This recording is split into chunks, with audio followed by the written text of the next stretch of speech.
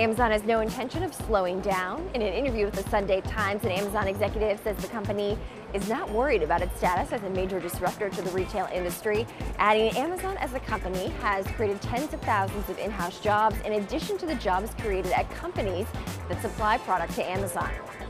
And McDonald's is getting ready to launch a new global currency to celebrate the 50th anniversary of the Big Mac. The Mac coin will be good for one Big Mac anywhere in the world through the end of the year, and they're going to go on sale August 2nd at 14,000 McDonald's locations. The burger chain says it plans to sell more than 6 million coins. And Tesla, is it getting into the surfboard business? Well, this surfboard showed up on Tesla's website last night, and the $1,500 board matches Tesla vehicles.